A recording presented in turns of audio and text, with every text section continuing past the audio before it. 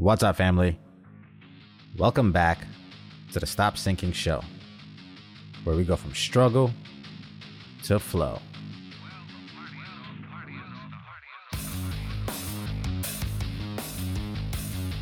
As someone who values having a lot of choices, values freedom, values optionality in general, there are few things that I can say against having options.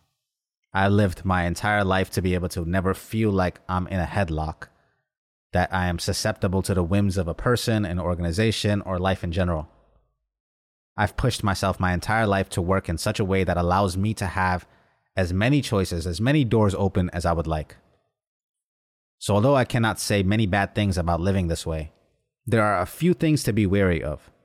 Because the idea of optionality, the idea of the freedom of choice is, in general, a double-edged sword, and it doesn't come without its perils.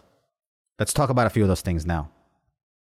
Before getting into the meat of the discussion, I'll quickly mention some of the things that come to my mind about having too many options. One of them is that most of the times, the freedom that we chase is a facade. It's an illusion. It's not that we want freedom. What we want is the ability to pick our own constraints and not have those be dictated by our boss, our parents, our culture, authority, or society. On the most fundamental level, we do not want to be disconnected from these binds completely. We just want to choose what binds us. If you did actually have too many options without any binds at all, you would be crippled with anxiety and not know what to do.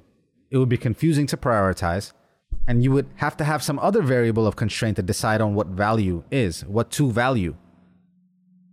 Which brings us to my original point, that it is not unlimited options that you want. You want options with your own chosen constraints, but we need constraints. Too many options actually complicates things. It can actually make things worse. I'll give you some examples. Let's start with a silly one. I've talked to some parents recently about their kids being picky eaters and witnessed it in my own family. One parent actually told me he took the kid to a food therapist. And the problem is always with the leader of the house.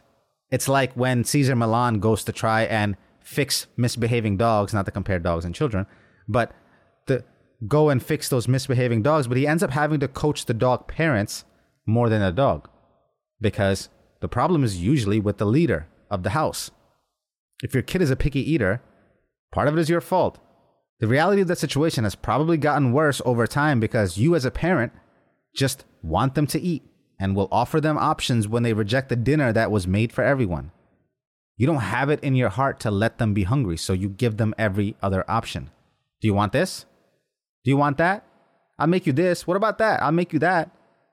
Instead of expecting them to eat what was made for everyone for dinner that day. You have crushed their development probably by giving them too many options and are probably affecting their health because of your soft caving into their needs and what they want instead of what you have made that's healthy for the family. The food therapist would tell you what older generations would tell you when they had a lot more kids to feed and couldn't just cater to every one of those kids' needs is to starve the child. Let them remain hungry.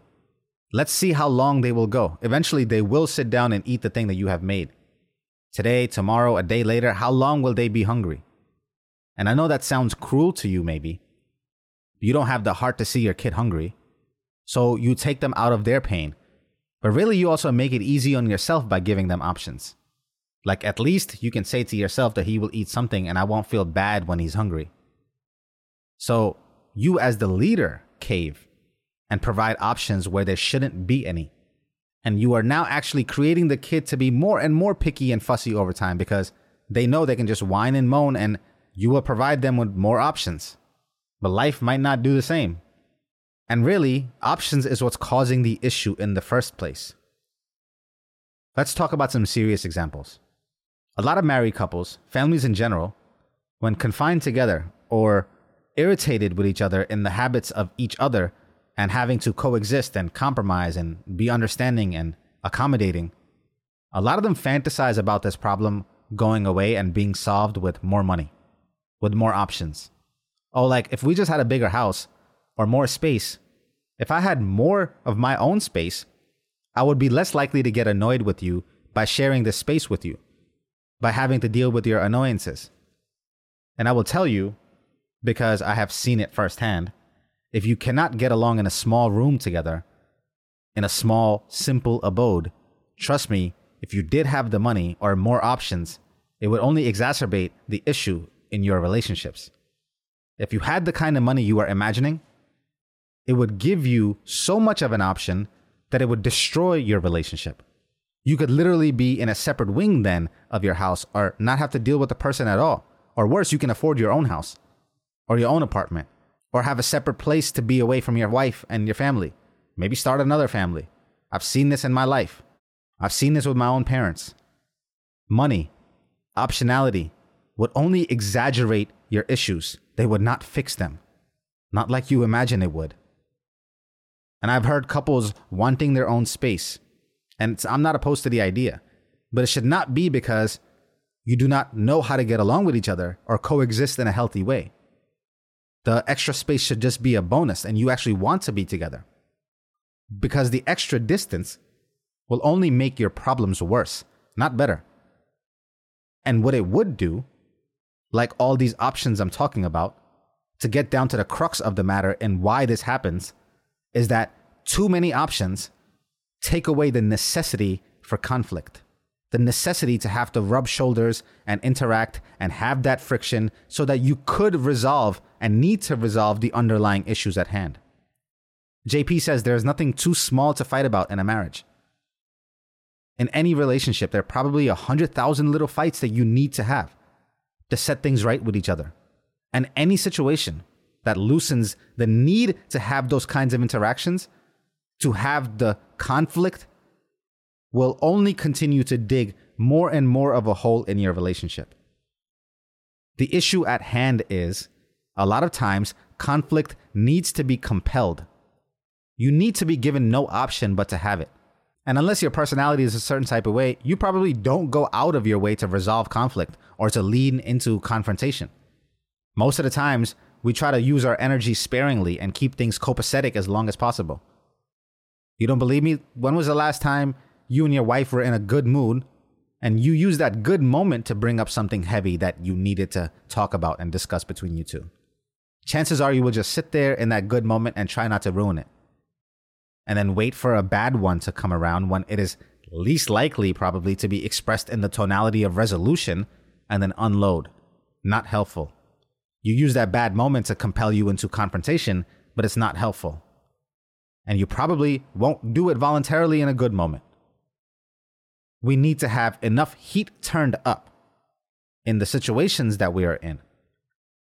We need to have the constraints in those situations properly, where we are required to be annoyed and frustrated by each other so that we get into discussing the important things that lie at the heart of those emotions that are coming up.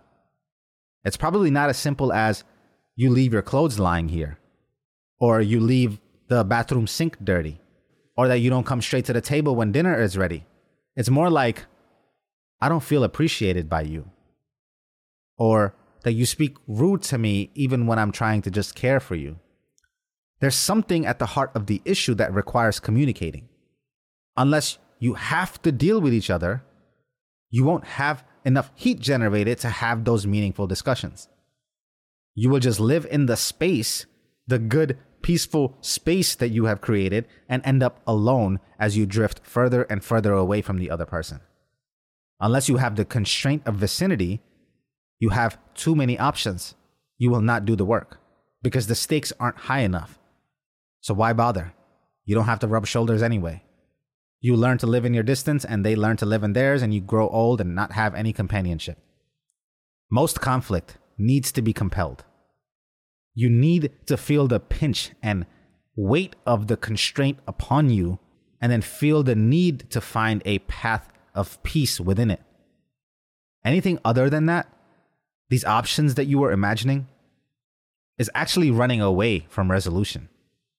So if you want a path forward to peace, you must etch it in the darkness, in the difficulty, in the dirty, or what seems like easy avoidance of conflict today will become a life you don't want to live tomorrow. I love you, family. Stay true always. I'll see you on the next show.